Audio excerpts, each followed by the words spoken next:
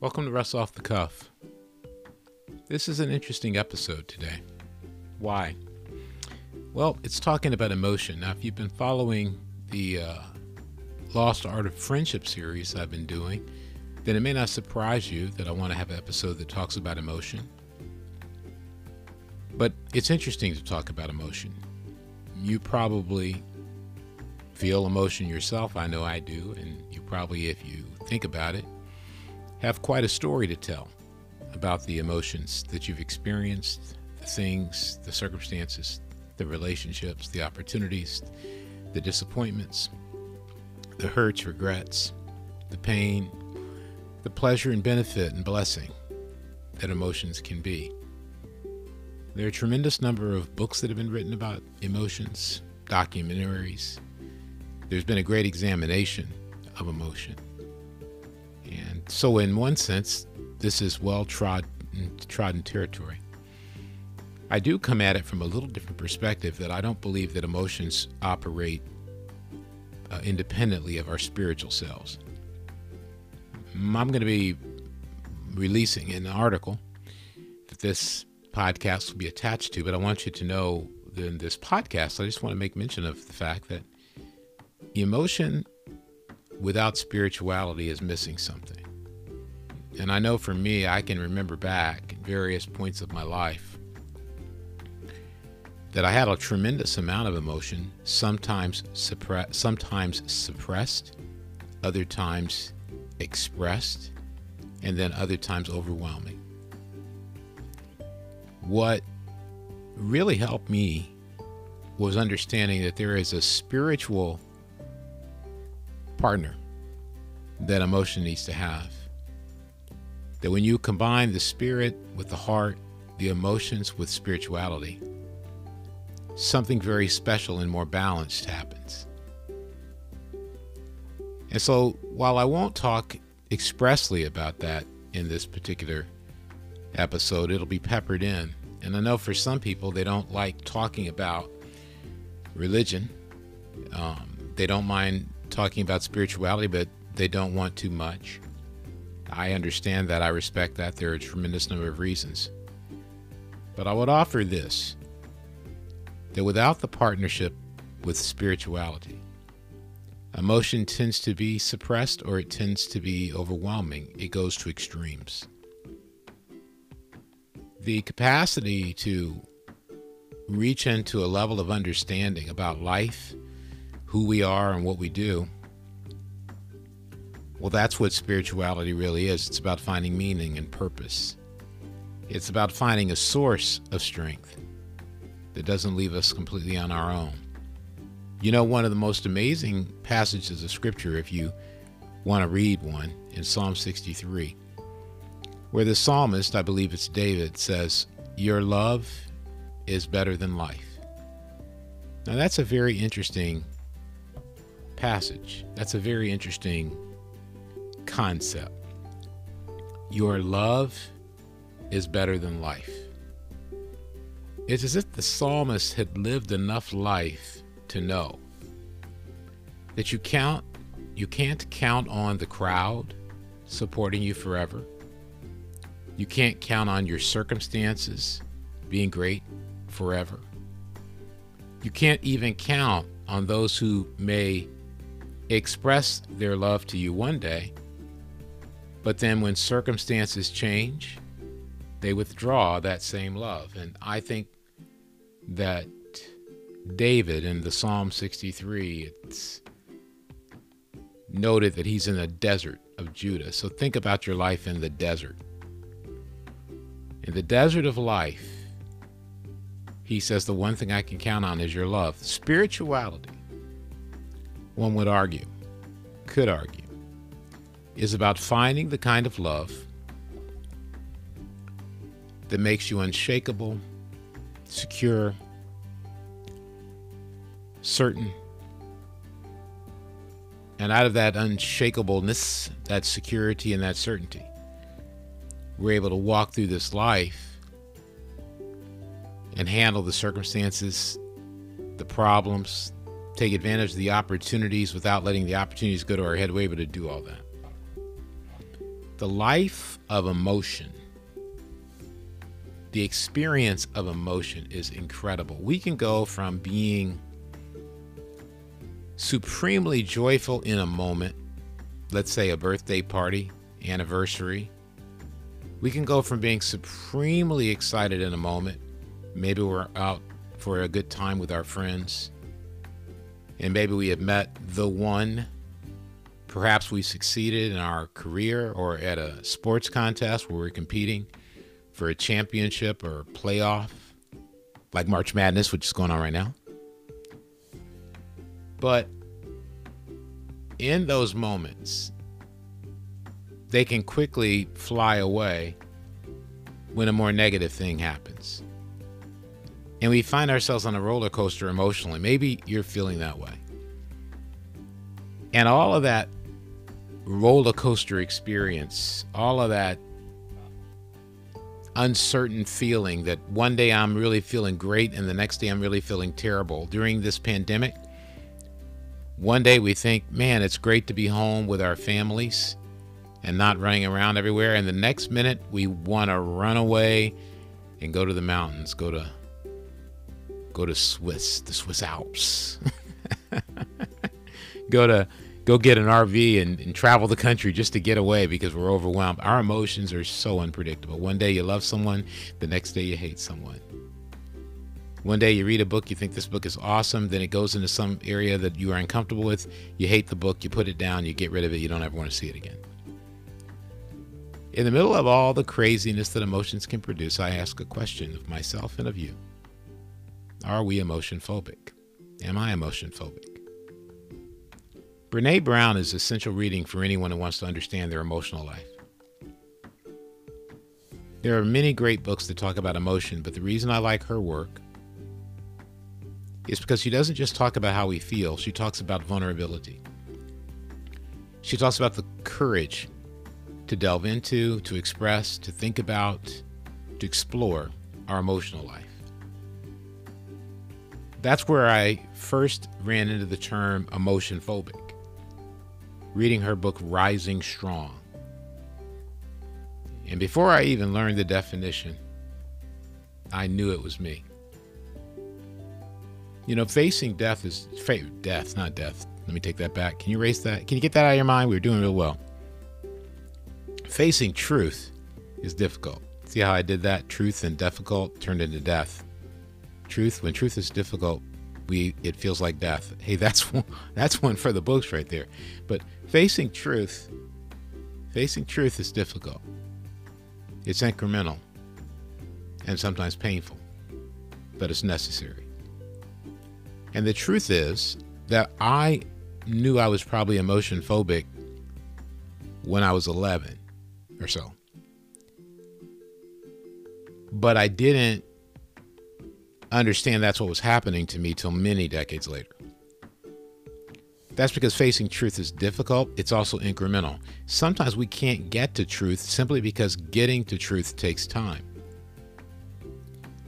And one of the reasons it can take time is because sometimes, maybe many times, getting to the truth is painful, but it's necessary. If you're listening to this right now and you're saying, yeah, I'm not into this emotion phobic thing, I'm not emotion phobic, I'm fine, that may be true. But it also may be because the idea of understanding and applying and deeply diving into our emotion phobic tendencies can be painful, and we don't even want to go there. And I find in my conversations with people, spiritual conversations that take place when talking about products we're creating or work we're doing in the tech side of things, or whether it's on the religious Christianity side of things, it doesn't matter. What I find consistently is people who, as soon as we begin to go deeper into feeling or thought or experiences, they shut down. Now, one thing I found interesting is people who shut down are willing to open up when their emotions become negative. So if they're angry, if they're bitter, if they're mad, I just repeated myself, angry and mad. When they're angry and they're bitter and they're resentful, it's like, again, I'm going to refer to a Bible passage. It's like Job. He was willing at one point to fully vent his bitterness, give full vent to how he felt about life. What I think is really important is if we're really good at venting the negative, we have to ask ourselves, do we ever express the positive? Because one of the things that can happen is we emotion phobic can be partly that we only use our emotions as a weapon. We weaponize our emotions to hurt people that we feel have hurt us. So unraveling this idea of emotion phobia is supremely important. And when I realized I was emotion phobic, when I got it all together and was able to put all the pieces together, it made sense of my life. It helped me understand my emotional avoidance and suppression and why I so desperately needed an emotional education. Emotional avoidance is about being resistant.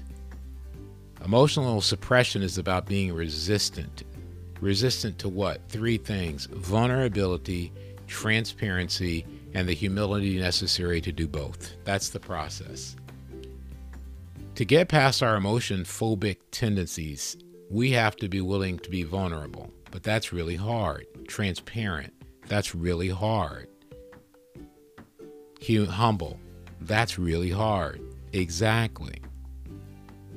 And it's so worth it. And emotional education, if I could sum it up into 3 things, it's getting to a place where we're no longer willing, getting to a place where we're willing to admit we're emotionally avoidant, we emotionally suppress, but not stop there. Because I find a lot of people say, well, yeah, I shut down. That made me shut down. Oftentimes when we feel like we shut down because someone said something to us or something happened, that's a reflex we developed in order to be emotionally avoidant and to emotionally suppress. And so the first step really to getting past being emotion phobic is to admit I avoid and suppress emotion. Now I need an emotional education. How do I get that? I've got to build relationships that are vulnerable, ones where I let down and I let my true self be known. Check out Brene Brown's works to be able to get that. And I'll try to put some of those in the show notes to this episode. And then you have to be transparent. So not only do we let down and be ourselves, but we let people know the particular things that need to be known about us in order to understand us, the good and the bad. But none of these take place unless we reach humility. Humility, to me, in many ways, humility is the absence of insecurity. That's probably the best way. That's probably the best way to describe humility is to say, you know what, that's the absence of insecurity. And we almost need to talk about that for a moment, don't we? The absence of insecurity. You know what I'm going to do? I'm going to write that down. It's a little messy. You won't be able to understand it if you look at the notes to my article unless you're really good. Maybe I'll be able to erase it and rewrite it in a better way. So look at the notes on there, and I put it down there. Vulnerability, number 1, transparency, number 2, but number 3, humility, and humility is the absence of insecurity. What my experience in leadership has taught me as a leader of both secular and spiritual organizations is how common it is for people to be unaware of, neglect, or ignore their emotional life. So when we are involved in emotional avoidance and suppression, there's usually 3 reasons. We're unaware. We're not feeling anything. We've gone emotionally numb. We're neglecting our emotional life. We don't want to even take time to think about it or talk about it. Or we're ignoring it. That's, to me, the definition of superficiality. When we're unwilling to go deeper into our inner life is pretty much emotion and spirituality. When we're unwilling to do that, that's the definition of being superficial. When we lack emotional depth, our lives begin to run an emotional deficit, leaving us, number 1, dissatisfied, number 2, discontent, and lonely because of the emotionally distant relationships. Dissatisfied, discontent, and distant. That's the result of running an emotional deficit where we are unaware, neglectful of, or ignoring our emotional lives. Running an emotional deficit in our lives is like dehydration.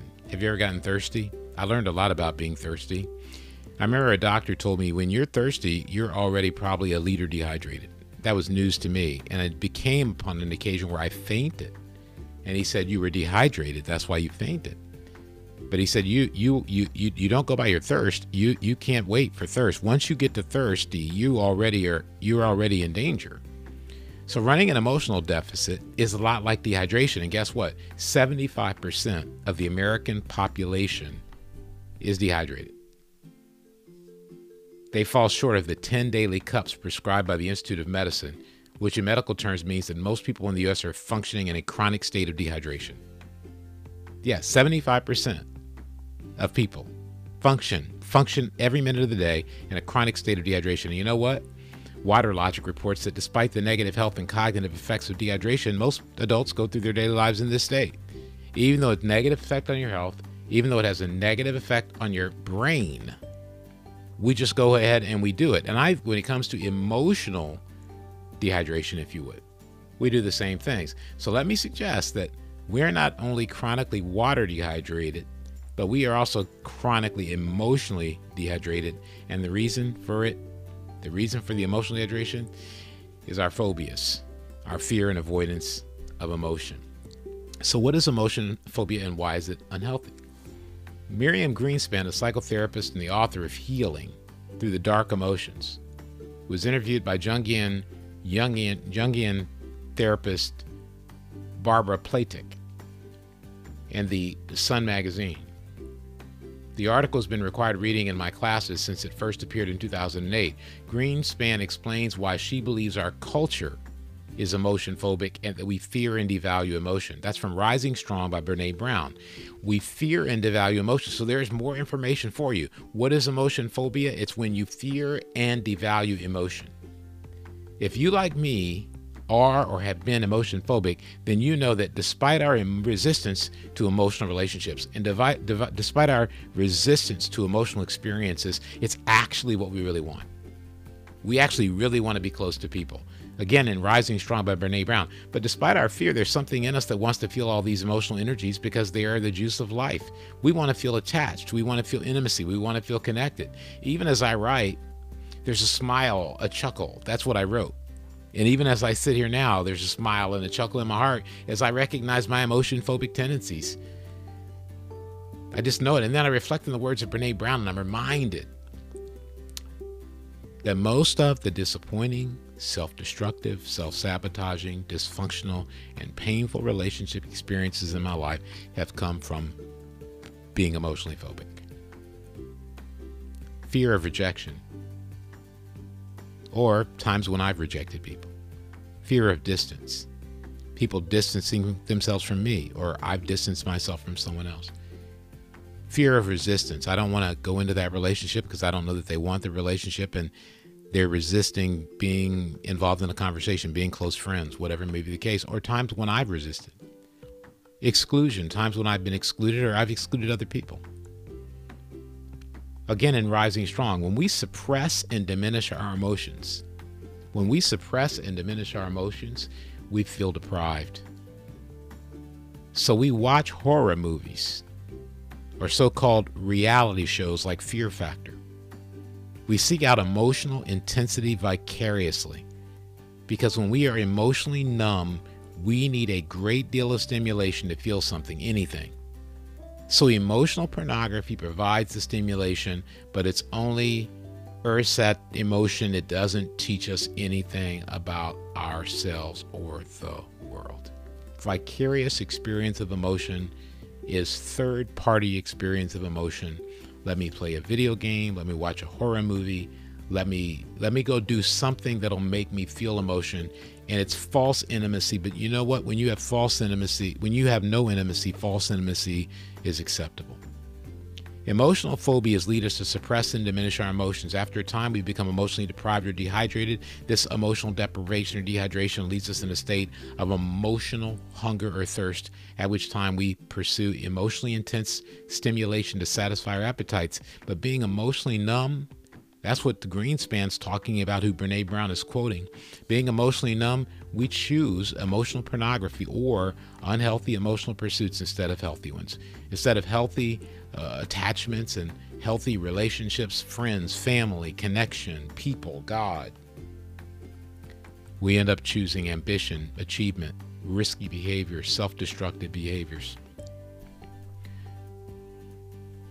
Being emotion phobic is humorous and serious. You can laugh sometimes. I'm sure you can remember some things you're thinking about now that you've done or that were just ridiculous and made no sense, and others that were serious where you hurt people. I know I've done that.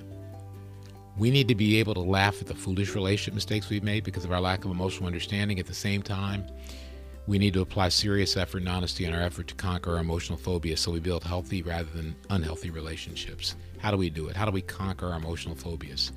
A last quote from Rising Strong, Brene Brown. I don't think we can learn much about ourselves, our relationship, or the world without recognizing and getting curious about emotion. Here's what I think you should do. If you really want to work on this, go ahead and get that article, Are You Emotion Phobic? It'll be dropping on Lead Different, and you can get the article.